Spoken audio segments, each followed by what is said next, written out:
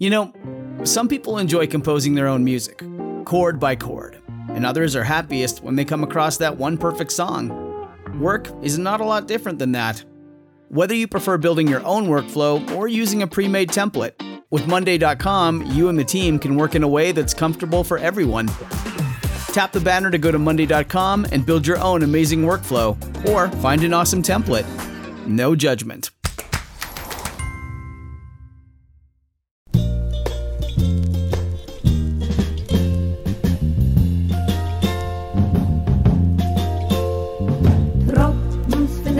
Auf mein Kopf. Hinter via Deckel muss es die kleine Fahrt im Top. Geht mir kein Sach nicht, die Rock. Welcome to Kill Me Now with Judy Gold. I'm your host, Judy Gold, and I'm not congested. I don't know if you notice a difference from last week, but I got the COVID, and I suffered, and I lived to talk about it. So that's a good thing. So be safe. It's still running rampant. I never thought I would get it because I'm really careful, but it doesn't matter. It's all over the place, and it's not fun. So here I am talking with Les Flem, and I'm so excited about my guest this week, Taran Killam. You know him from Saturday Night Live, but he's also he's an incredible actor. If you watch the Monica Lewinsky American Crime Story, he is just beyond brilliant, and what a great guy. You're going to love this interview. I just had so much fun. I could have talked to him for, well, as you know, I do that anyway, for hours and hours and hours, but just amazing. Also, just want to let everyone know, I did have to cancel a couple of gigs, but this Saturday, June 11th, I will be the MC, the host of the first annual Pride Festival in Montclair, New Jersey, and starting June 24th, I start my residency at the Art House in Provincetown. I'd love to see you really soon. But just now, sit back, relax, enjoy this fantastic, fantastic man. Okay, ladies and gentlemen, I got a great guest. I'm so excited. You know, I'm a huge fan of yours. And I am of yours. Oh my God, I love you. Ladies and gentlemen, I'm not even going to give I can give an intro, but actor, husband, father. Just a man of the people, really. That's the people. The best intro you could give me. Wait, what else? Down to earth. One of us could have a beer with him. Hot. Bearded for days.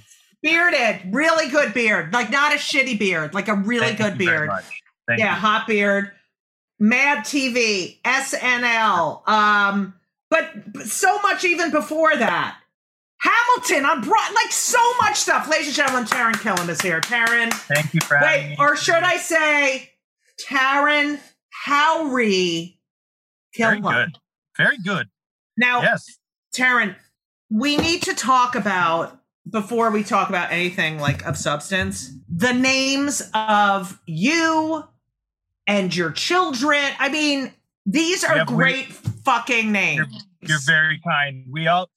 My wife and I cursed our children with unique names because it built character as a child, and we have appreciation for it now. You know, Taran, and my middle name is Scottish. It's Uri. It's Uri. I said Howry. Taran. All right. Well, I'm a Jew. Okay. All right. You get a pass then. I'm so sorry. Okay. Thank you.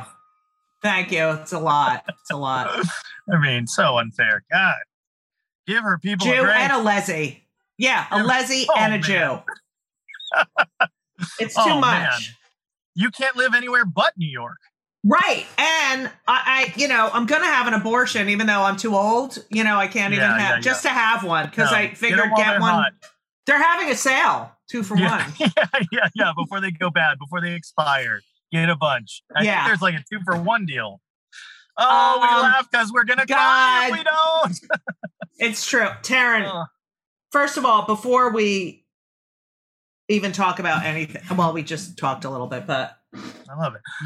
What if there was like 40 subjects that you, in your opinion, didn't count? So the whole interview is like, now before we talk about anything real. Oh, I know. And then I just kept doing that. Your performance in American Horror Story. Prime. Yes. Crime Story, whatever the fuck it's called. Was horrific. Now, your performance in American was so fucking good. Judy, thank you. Fucking amazing. No, Taran, you were so good.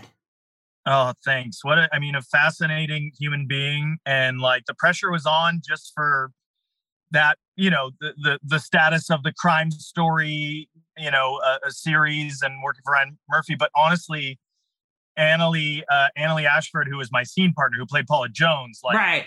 I've been an enormous fan of hers for a very long time. Like she's genius. Yeah. Pinky Boots in Legally Blonde on Broadway. And then I don't know if you saw her in Sunday in the Park with George that she did with Jill. She is like the most legitimate, talented actor ever. So I was really nervous, honestly. I was really nervous. Were? Yeah, very, very, very. I love how you call her your scene partner.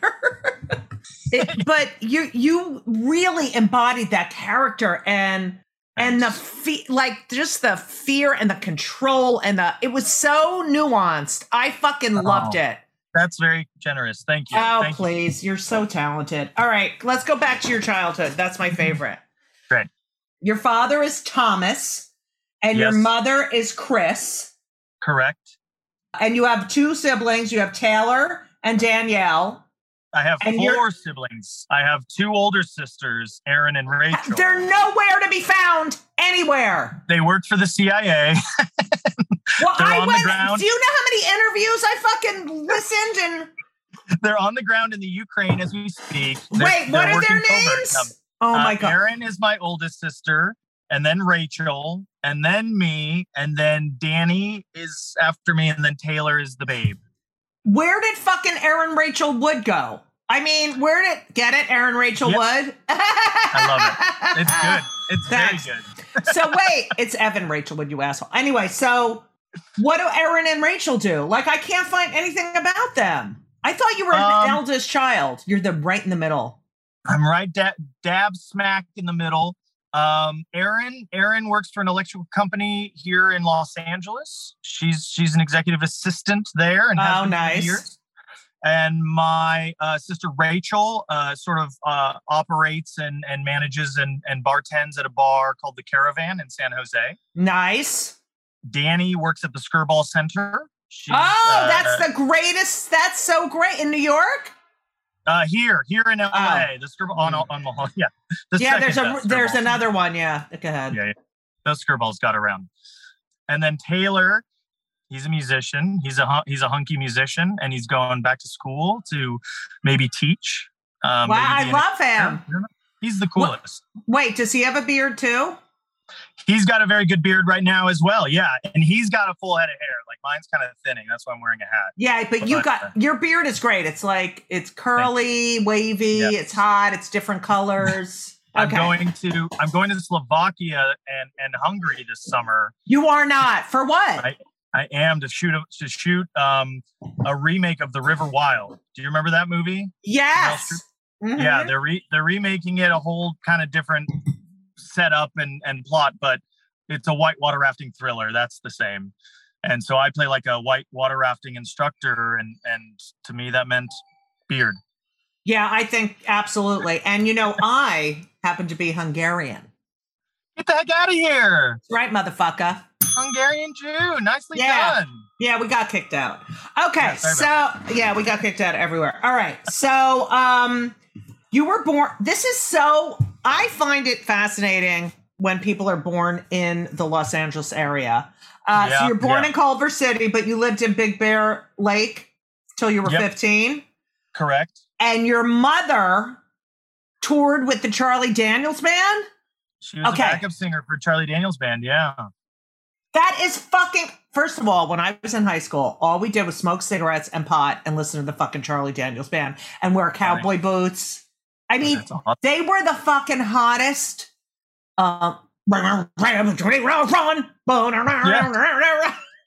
went down to Georgia. He said, you son of a bitch, I'm the best there ever was. Down there. In the house of rum boys. Yeah. Was she, well, I guess that was before you were born. She was the backup singer. Yeah, I ruined everything. No, my older sisters were born when she did that. I think she was a backup singer for one tour, is how it worked. Yeah, and she is still writing and making music to this day. She went back to school later in life after having 5 kids, and got her master's degree. She's a licensed family therapist now. She's a social worker, licensed clinical social worker.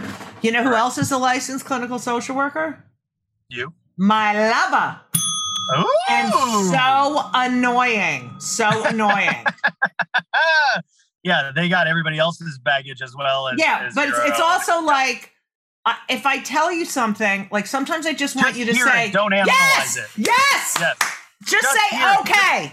Okay, my great. Mom, don't tell me what that means because of the dream I had 2 nights ago. Yes. Oh my God. She gets mad at me for dreams. Like I'll say, I had this dream where we broke up and blah, blah. And then she gets mad at me like it really fucking happened. You're not processing the anxiety and stress of last week with trying to make plans. And it's not me you're cheating on. It's the part of me inside of you. It's so fucking annoying. I can't take it. It gets rough. So you went to high school. You went to the high school for the LA High School for the Arts. LOXA, okay. Yeah, LOXA, LA County High School for the Arts. Okay. Before you went to that high school, was anyone else involved besides your mother with the Charlie Daniels Band? And he just died. Rest in peace. R.I.P. Did she go to his funeral? No. They weren't. They didn't KIT. All right. Oh, okay. Keep in touch, baby.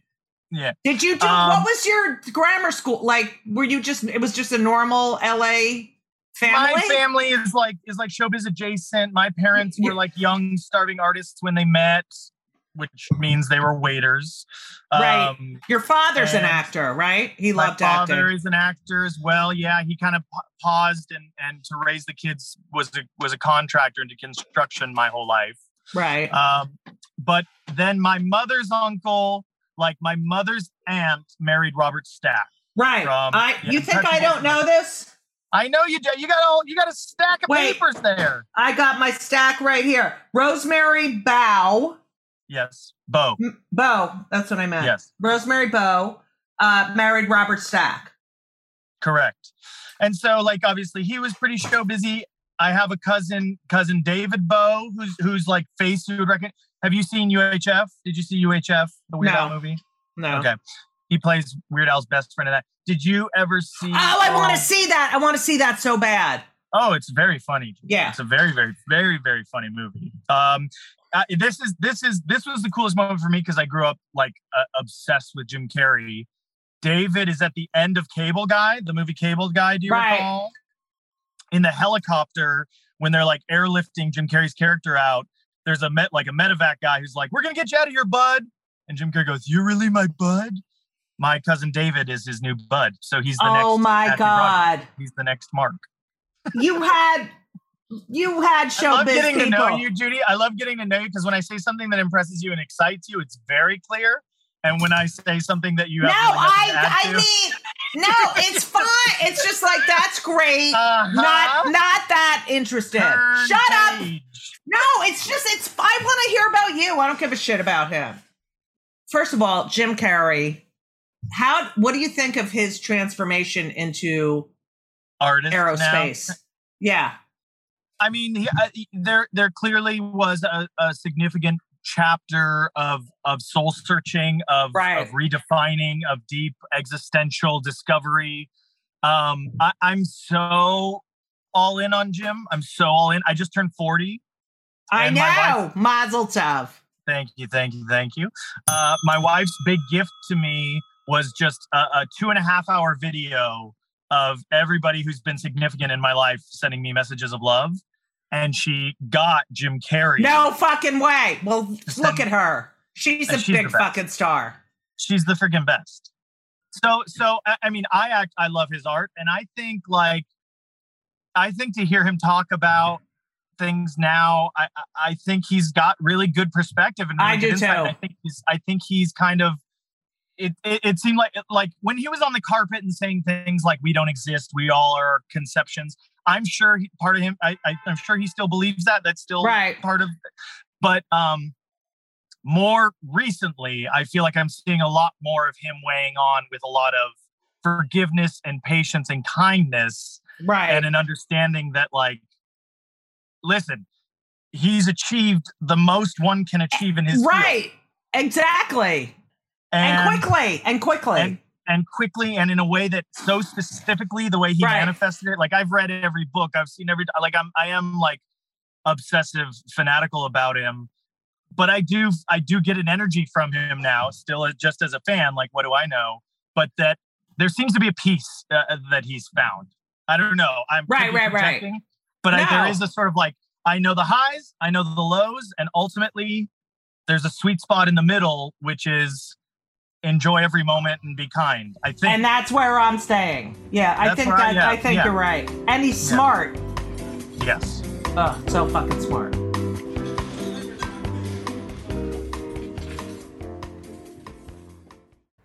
Hey everyone, did you know that Fast Growing Trees is the biggest online nursery in the United States with more than 10,000 different kinds of plants and over 2 million happy customers in the United States? And I'm one of them. You're listening to one of them. Fast Growing Trees has everything you could possibly want, like fruit trees, palm trees, evergreens, house plants, and so much more. Whatever you're interested in, they have it for you. Find the perfect fit for your climate and your space. Fast Growing Trees makes it easy to order online, and your plants are shipped directly to your door in 1 to 2 days. And along with their 30-day Alive and Thrive guarantee, they offer free plant consultation forever. Forever. I just want you to know that I just got off a plane and I walked in my apartment. What was the first thing I did? Is I came in and said hi to Avi, my fig tree. I'm telling you, and I have Yael, which is another plant, but Fast Growing Trees has changed my atmosphere here in my apartment. You don't need a lot of space, but they do have, they have stuff for outdoor spaces. But I live in an apartment, and I'm telling you, Avi and Yael, yes, they're both Jewish names, Hebrew.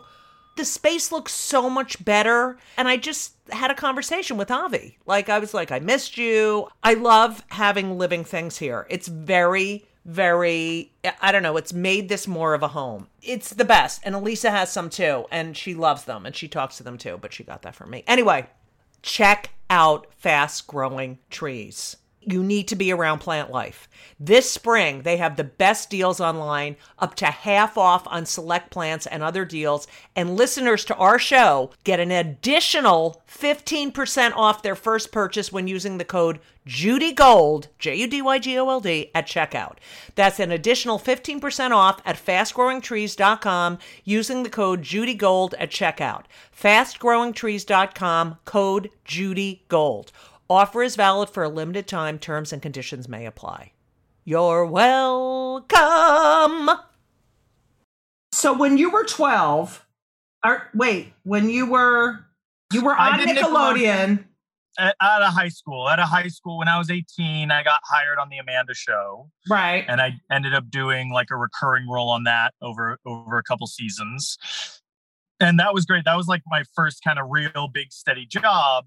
And from doing that show, I finished the Amanda Show. I ended up going to UCLA for musical theater, actually. I was a musical theater. Oh my God. Okay, let's just go back. Gay, musical theater, gay.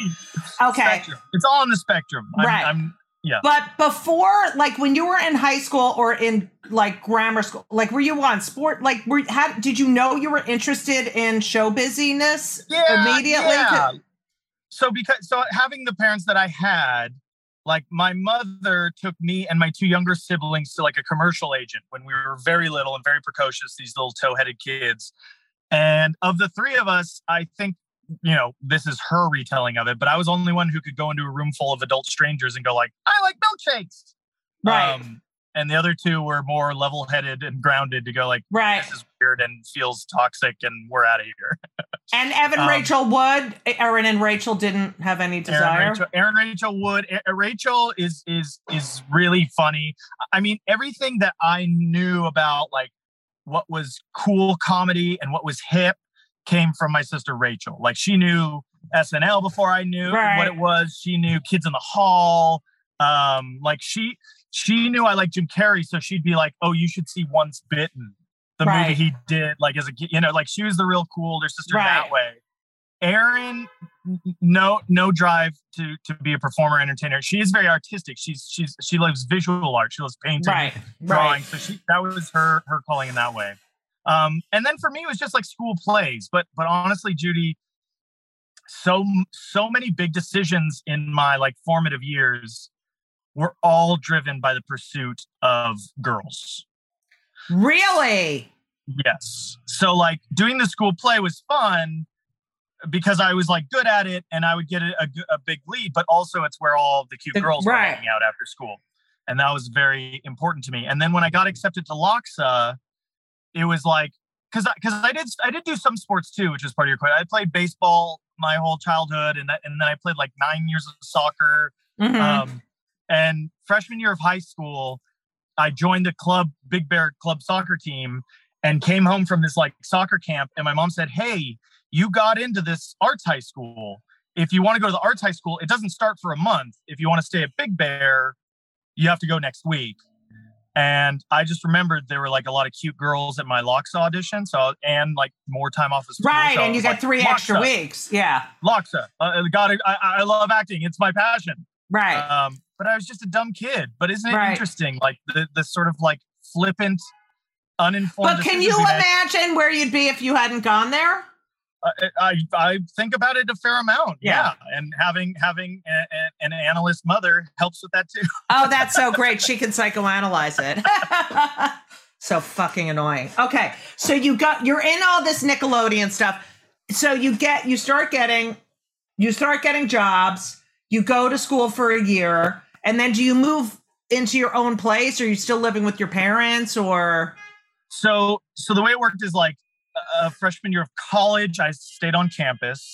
At the end of that year, the fluke that was Mad TV happened, where Mad TV called my manager asking about somebody else, and they said that person's not interested, but see Taron because he's loud and funny and he does like impressions, and it just worked, which is still like crazy. So what I know Mad TV was such a great show. What did you do for your audition? I did a lot of like WB actor impressions. So like a lot of Dawson's Creek impressions, a lot of like Buffy, a lot of like, the movies were like Cruel Intentions and The Faculty, like Josh Hartnett was one. So I just did like a lot of those sort of what I looked close enough like with a bit of a hook, and it worked. And it was crazy and exciting because I loved Mad TV. I loved that show. I was a fan of it. Yeah, it's such a great show. At that point, I was a musical theater kid. I was an actor. I was going to be just a normal actor. And then suddenly I remember like the TV Guide article that said, comedians Bobby Lee and Taron Killam are hired by Mad TV. And I was like, whoa. I'm not a comedian. I'm just like a funny actor. And that's kind of been my own internal debate ever since. Isn't it weird? Isn't it weird when they, just because you'll, act in something or do a scene that's funny, you're a comedian. And it's like, you're an actor who funny. Yeah, I don't know. It annoys me too because I stand on stage and tell fucking jokes. And then, there's people who just get cast in shit. I mean, you are a comedian. You were on SNL. I mean, but I worked my way into it, but for so long, I certainly felt like a fraud at Mad TV. And every now and then there's flashes of that, I know a lot of true comedians, and I love a lot of true comedians who go, the laugh is the only important thing to me. And they have the courage and the guts to sit there with the notebook and write out and then go up 5 times every week and bomb 4 out of 5 times until that. Well, we don't all bomb 4 times. No, that's true. No. Present company excluded. Present company excluded, of course. Yes. No, but that drive, I love to laugh. I love comedy. And after Mad TV, I went back and I did the Groundling School because I was like, well, I do love this format and I do love comedy. I need to train and I need to learn how to have a craft. I have a craft when it comes to like being an actor, being a performer, but I have none for comedy at age 20.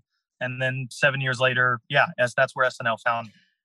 So you're on Mad TV. Are you writing too, or just acting? Trying to, but oh, Judy, I wish I could have had access to the things I would turn in. I remember. Oh, that's so funny. Yeah, because you don't. I remember turning in a sketch to like Mike Hitchcock and Jim Wise, where I was like, I was a Consumer Reports journalist for Porn Star magazine. So I'd go into furniture stores and I'd like have to test out the furniture for Porn Star, and I think Jim read it and he's like, I don't know what I just read. He said something like, I don't know what I just read, or I don't know how to feel about what I just read. Right. Because I literally was like thrown into the deep end. So like I was not successful by any means in the writing, but attempted to. But people were very kind. Like Tammy Sager was a writer there when I was there, who she just was like the angel of all angels and looked out for me. And to this day, every time I see her, there's just like a heavenly light shining upon her. She's such a kind human being to like a scared, ignorant, obnoxious 19-year-old kid, you know? Almost everybody was really nice. And Mad TV was a great learning experience. But I wasn't prepared. People are coming out of Second City or it's that I always say, like, you don't get that many opportunities and you have to be prepared, when you get them. Yes. But you were prepared enough. Who else was in the cast when you were on? So I got there for Alex's last season, Will Sasso's last season. Mo Collins was there. Michael McDonald was there. Ari Spears. Deborah Wilson. I got hired with Bobby Lee, Catherine Fiore, Jill Michelle. I forget Jill Michelle's last name, and then I think Frank Caliendo started with us too. But I remember him. Yeah. He kind of came in as a steady guy. But Andy Daly was there. Stephanie Weir. It was great. I mean, I laughed all the time. Yeah, that's the most important. I remember. My managers would be like, submit for SNL. I'm like, I'm never getting on SNL. I'm 6'3". Well, now I'm 6'2". I'm a loud Jewish lesbian. It's not, but they're like, put in for writing. And I remember one skit I wrote, which was so stupid. It was a newscaster who's like on the scene of something. Yeah. And then there's the newscasters in the studio, and they keep asking the newscaster on the scene for more details, and she doesn't know any, and she's just faking it until finally she's like, I don't fucking know. Okay, stop asking me questions. I got lost. Okay. And how many we don't, and just bullshitting until she finally is just like, I fucking stop fucking asking me questions. Seems like there's gonna be a lot. Yeah. Could be rain. We got a lot of sun right now, but it feels like rain could be hiding around the corner at any moment. Right. And it was just ridiculous, but I never got the job. All right. So you're on Mad TV. Do you feel like you got to be on my favorite show, Search Party. Wasn't that a good show? It's my favorite. It's my absolute favorite show. Charles and oh my God are just geniuses. I love them. Them. Me too. Big time. Just great people. Yeah. Okay. Back to you.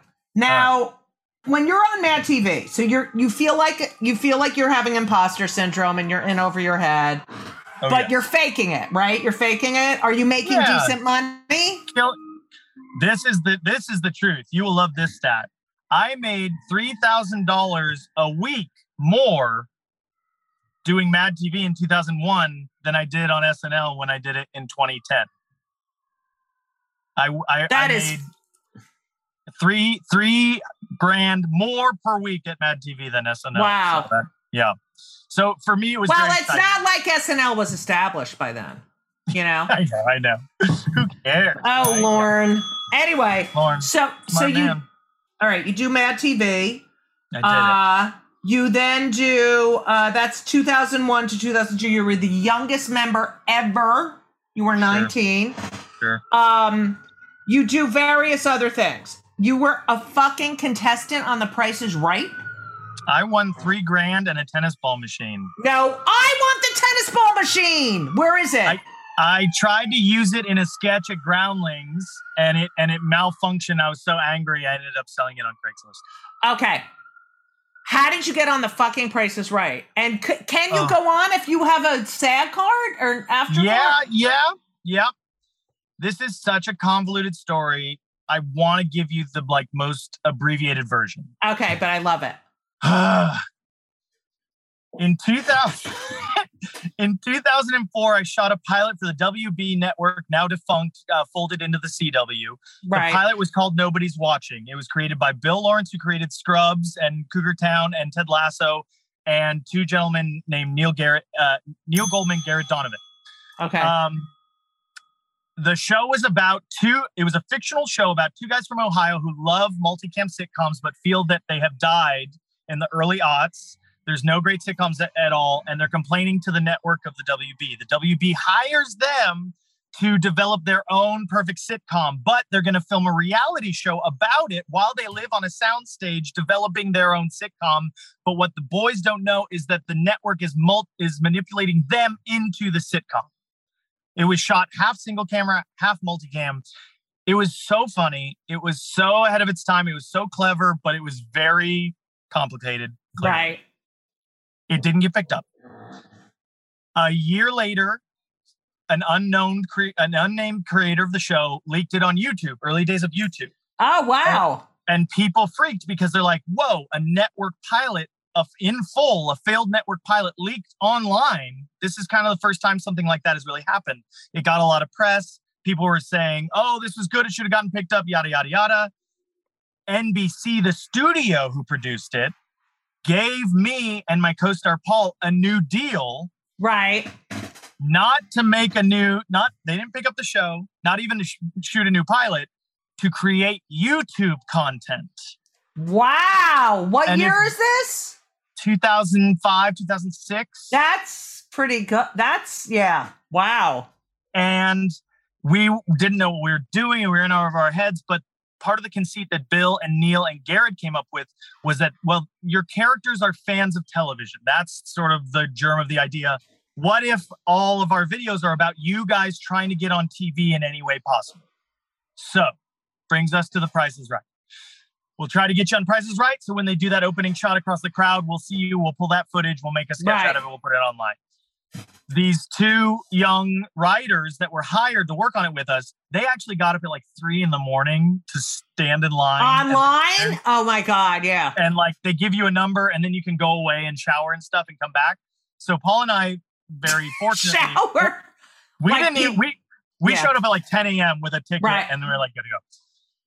I am if there's 4 podiums, I am the 4th name called of the entire game. So I go up immediately. I can't believe it. And I'm caught somewhere between holy shit, I'm on The Price is Right. And, oh yeah, this is also for work. I need to somehow capitalize on this to create footage we can pull to put online. It was such a weird, dumb thing. I don't make any of the bids until the final bid. So I'm up at the podium the whole show. I win the final bid for the tennis ball machine. How much was it? I think it was $29.75 or something. Did you do a 1 penny higher than someone? I did. I got to do the $1. That's the best. So satisfying. I know, right? Satisfying. And that person's like, "Fuck you fucking ass." So shitty, and but it also had happened to me by that point, 2 or 3 times. So when you were not getting it, were you like, "Fuck"?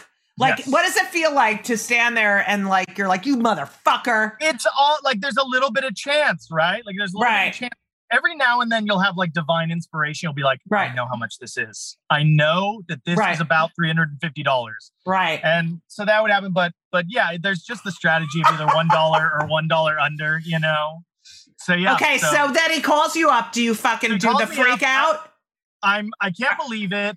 I say, I want to say hi to my best. Oh, no. I do that when I spin the wheel. For the game, it was you did the wheel? You did the fucking wheel. I wanted to do that. Can I tell you? The best part of this story is the wheel. So I lose my game. It was coming or going, and you had to slide the thing. And I was going to do going, and the audience said coming, and I went with them. And so we went. I still resent that audience. Fuck them. Yeah.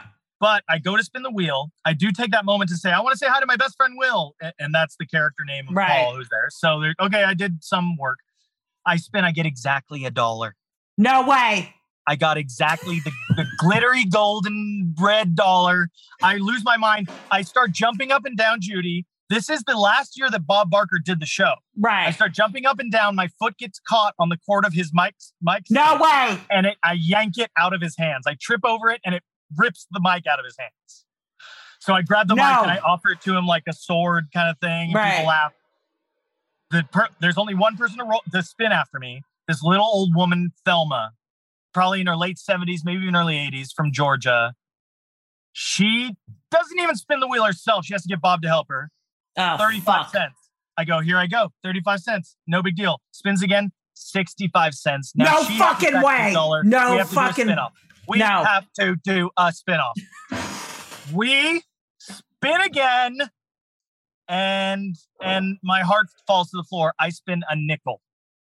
And I'm like, this is the worst. This stinks. Yeah, you should have had, because you got it in one spin. You should have won. But here's the thing that I didn't realize. The nickel is glittery for a reason. If you spin the nickel, you get that in cash, $5,000 cash. So I did win. So I won. I ended up winning $6,000 because I got $1,000 for the dollar. That's the other thing, is they just give you $1,000 for the dollar. Right. So I won $6,000 and a tennis ball machine. How much did the lady from? She didn't even win her showcase. Such an idiot. Fuck her. She's a stupid fucking bitch. Dummy. Thelma, you dummy. Thelma, you suck, you dumb bitch. Anyway. Oh my God, that's so funny. You know, when I used to do Hollywood Squares, I think it was on the same soundstage, and we used to sneak back there and try to spin the wheel. Oh, it's so fun. Yeah, it's an institution. It's a staple. It's like a staple of American television.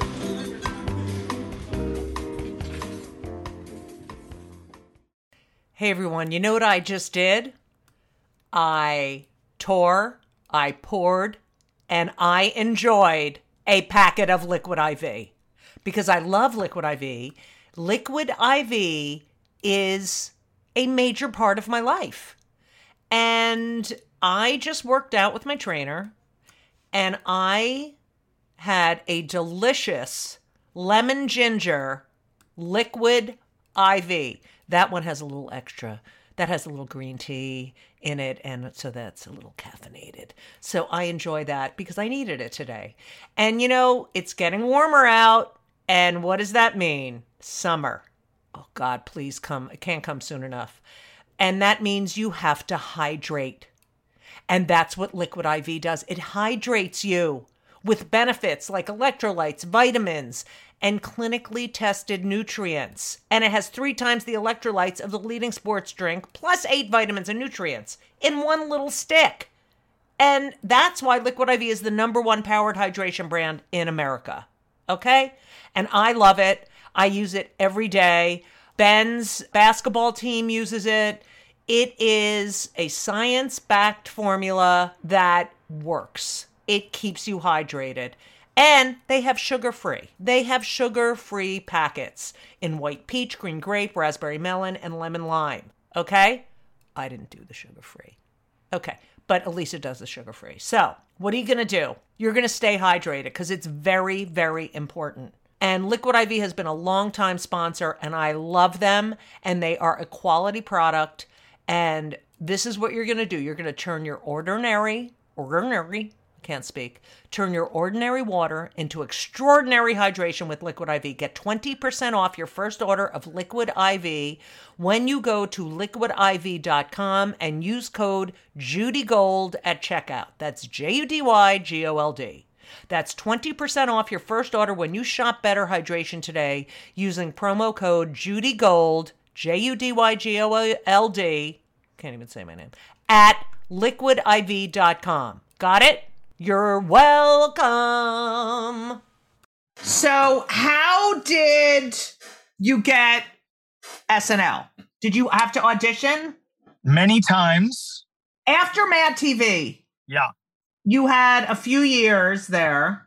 I did 1 year at Mad TV. they asked me back, but at kind of a reduced contractual thing. Like they're like, we want to renegotiate, instead of a full 22 episodes, we want to do 17 out of 22. And I was like, okay. And all my reps were like, no, how dare they? And I was like, oh, okay.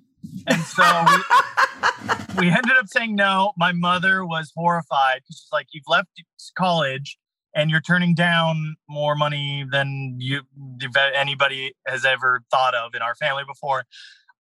But I sort of followed that, and obviously I'm glad I did. Right. Now there were moments where I was like, what have I done? But because everybody that I loved and respected for Mad TV had kind of trained at the Groundlings Theater, and at the time, one of my friends from college, Mikey Day, was already taking classes there. Oh, yes, Mikey Day. Yes, I know him.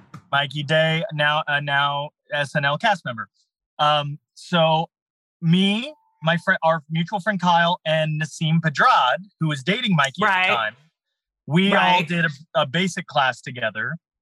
And then I just did it for fun. Like, I just want to see what it's like to take an improv class, and it was fun, and I loved it, and kept going. And the Groundling School is weird because you can do level 1 and 2 fast, but then you have to like wait a year for level 3. And then so it's like Scientology. It's very much, it's the Scientology sketch. It's Sketchentology. My thetan level was very low by the time I was right.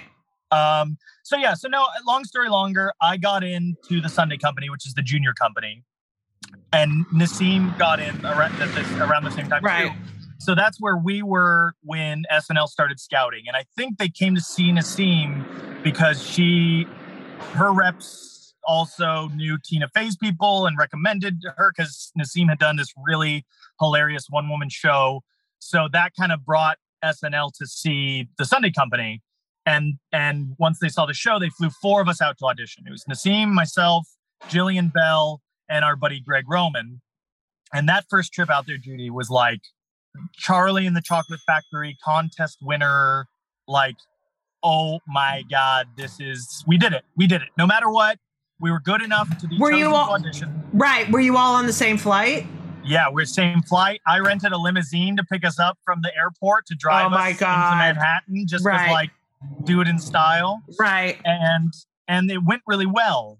And they wait, was Lauren there? Oh yeah, it's the whole thing. So because the screen test is done where the host does the monologue. Like if you've ever seen an episode, where the host does the monologue is also where Weekend Update happens. It's called Home Base. Yeah. And so you have to do that. You have to stand there. But the studio is empty except for like a folding table, like a Rubbermaid table, and just chairs. And there's 5 or 6 people, Lauren, the producer, some writers, and it's like it's the hardest thing I've ever had to do ever. And that studio, Rosie O'Donnell show, which I produced, was on the same floor. And we used to go in there all the time. You could still smell the koosh balls when I got there. Yeah, exactly. No, exactly. I mean, because loved the Rosie O'Donnell show. My grandmother Claire and I would watch it together because it was like the happiest. Right? It was like that most happy, joyful. And it's kind of the first, in my opinion, it was the first daytime talk show that did that. That did like, let's show up. We're going to dance. We're going to have fun. We're going to play games. It's going to be... absolutely. It was a bunch of gay... I was talking to Rosie this past weekend, and it's like, if they only knew it was just a bunch of gay theater kids putting on, like, playing. We were just playing, you know? So this is my Rosie O'Donnell story, because I never got to do the show, much to my chagrin, but I went to high school with Josh Groban. Who won't admit he's Jewish. Go ahead. That's what I wanted to talk about. What the hell, man? I know. Hey. Yes, he's Jewish, and he just says he's not. Fuck you, Josh. Okay. So, like the biggest thing that happened was he started taking voice lessons and then met David Foster, and David Foster had him understudy for Andrea Bocelli, I think, for the Grammys or something. When Rosie was hosting the Grammys, Rosie saw him in the rehearsal and invited him onto her show. I mean, she broke him there. Right. You guys broke him there. And it was the coolest thing. We could not believe it. The Josh from theater class He's on the adult show. And now look at him with his fake not being Jewish. You have a way better beard than him. Okay. So you go in the first time with these guys. Yes. And and I don't think people realize, like, auditioning is so fucking hard. And it's always a table of people just judge it. It's just shit. Do I say hi? Did you ever audition for Woody Allen? Try to be memorable. No. Oh, God. I remember auditioning for him, and they're like, don't look at him. Don't go near him. And then and they give you the sides, which is the script. When you get there, you have to return it when you leave. Everything's top secret. You walk in a room. They're like, are you ready? And you can't say no. No, I'm not ready. Make him wait. And then you walk in. And he's standing there and he's like, hi, nice to meet you, and shakes my hand. I'm like, what was this fucking, don't look at him in the eye. Whatever. Yeah. But it worked though. It worked. Yeah. So you go in, out of the four of you. Audition. Which one are you of the four? Like what order? Yeah. I don't know, because there's honestly like a minimum of like 12 other people there. It's a long day. You get there at like noon. And you're there till 7 p.m. That's horrible. Okay, so... And you're just sitting and waiting for most of that time. But I was kind of in the middle. The first time I went right before Jenny Slate. Wow. Because one of many happy memories of that first audition was coming out and her going, like, there was like a musical performance part. And she's like, was that you singing? Oh my God, you have such a beautiful voice. And I was like, whoever you are, I love you. You're the greatest. Thank you. Because no matter how I felt that way, you just made me feel like $1 million. Right. And I waited around. It was fun. And then what happened was Nassim and I got called back 2 weeks later, same year. So you go home the next day? Basically. We go home the next day. Then they call and they say they want to see another 5 minutes of different material. 2 weeks of no contact whatsoever. You're sitting with this, like, going it over in your head for 2 fucking weeks. Okay. Exactly. Stewing. Right. And the thing was, like, this is my one shot. This is my, I think I literally listened to like Eminem's, Lose Yourself. Like, it's a one shot, do not miss it. Like to hype myself up. And you're like, I'm going to give them all my A material. And they say, come back in 2 weeks, all new stuff. And you're like, okay, well, what's all the shitty stuff I got out of my audition that I can go back and feel really good about showing them? But yeah, so went back. The other thing about the second time around was the first time you're like, this is my one shot. Take it or leave it. Leave it out. Leave it all on the stage. And then being called back, like being scrutinized in that way made it feel more possible, which was very exciting, but also made it feel more real. It didn't feel as much. It wasn't like a chance. It's mine to lose now. Right. So, long story longer. They said we're not going to hire Taron this year, but he's on our radar. Whatever that like. Took now, were you bummed, or were you like? Yeah, okay. Probably like. Yeah, in that way that you always want to be told that like you're the best and you're the one we were looking for and what we needed.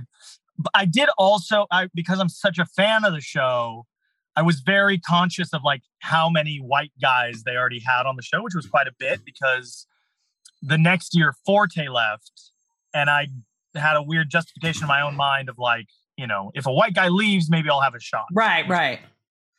Arbitrary, but also not, because I do think that that's a way that the producers think about Absolutely, yeah.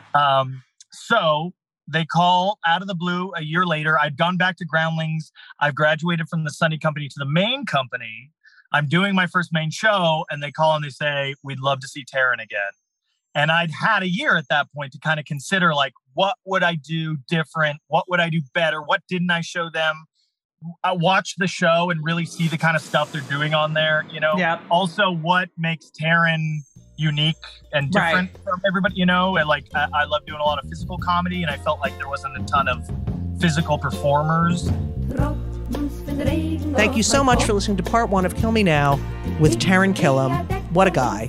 Kill Me Now is produced by Laura Vogel, edited by Colin Schmaling, and this podcast would not be possible without the help of Brittany Jo Sowards, who does everything else except the interview. and the research, but she does everything else.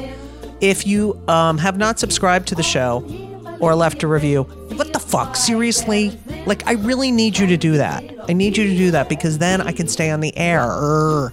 I'm not, what air? I don't even know what I'm on the cloud, wherever I am. Also, if you haven't purchased my book, yes, I can say that when they cover the comedians who are all in trouble. I think now's a good time because I think a lot of shit's going on and I think you would like it. And it's a summertime and you can read it at the beach and laugh like Elisa did when she was reading it. She was literally at the beach and she was laughing out loud. Okay? So, whatever. Anyway, so please do that. You can visit my website, judygold.com, find out where I'm performing. As I said, at the beginning of the show, I will be hosting the first annual Pride Festival in Montclair, New Jersey. I am a native New Jerseyite, so I'm very excited about that. It's going to be fun. A lot of Laura Benatti's going to be there. It's going to be really a lot of fun. And then I start my residency at the Art House in Provincetown on June 24th. So if you're at the Cape, get your fucking ass to my show. I cannot thank you for listening. I had COVID last week. It was such a depressing week, and I can't believe what's going on in this country. So I just want to urge everyone who listens, and anyone who's listening to the end, and I know there's a bunch of you, and I thought I wrote down a name, but I didn't, but I'll get it next time. But, here's the deal. You have to vote. You have to make your voice heard. You have to protest. We can't let this continue. It's an abomination, and I just can't even believe that this happens pretty much every day in this country. And it's a shanda. You can look that up. We're better than this. And we can't let this minority of fucking assholes take this country in the wrong direction like they have already begun to and continue to. We gotta have balls. Please speak up. I know there's so many great people out there. And these motherfuckers are taking over. All right, I don't want to end on a negative note because I'm very positive. I want to end with a very, very special Mazel Tov. Congratulations to our very own Brittany Sowards, who is getting married this week on Thursday. So Elisa and I would like to wish Brittany and Sam happiness, long life, love, health, and just I hope they're as happy as we are, Elisa. Absolutely. That was us both lying. Mazel tov to Brittany and Sam. Mazel tov, Brittany and Sam. We love you. And as we always say, so long! When you make decisions for your company, you always look for the no-brainers. And if you have a lot of mailing and shipping to do, Stamps.com is the ultimate no-brainer. It streamlines your process to make your business more efficient, which makes you less busy. Mail checks, invoices, legal documents, books, and everything you need to keep your business running with Stamps.com. Seamlessly connect with every major marketplace and shopping cart if you sell online. Schedule package pickups through the dashboard and automatically see your cheapest and fastest shipping options from different carriers, with rates up to 89% off USPS and UPS rates. And with the Stamps.com mobile app, you can take care of mailing and shipping wherever you are, even on the go. Make the same no-brainer decision as over 1 million other business decision makers with Stamps.com. Sign up at Stamps.com with code PROGRAM for a special offer that includes a 4-week trial, plus free postage and a free digital scale. No long-term commitments or contracts. That's Stamps.com, code PROGRAM.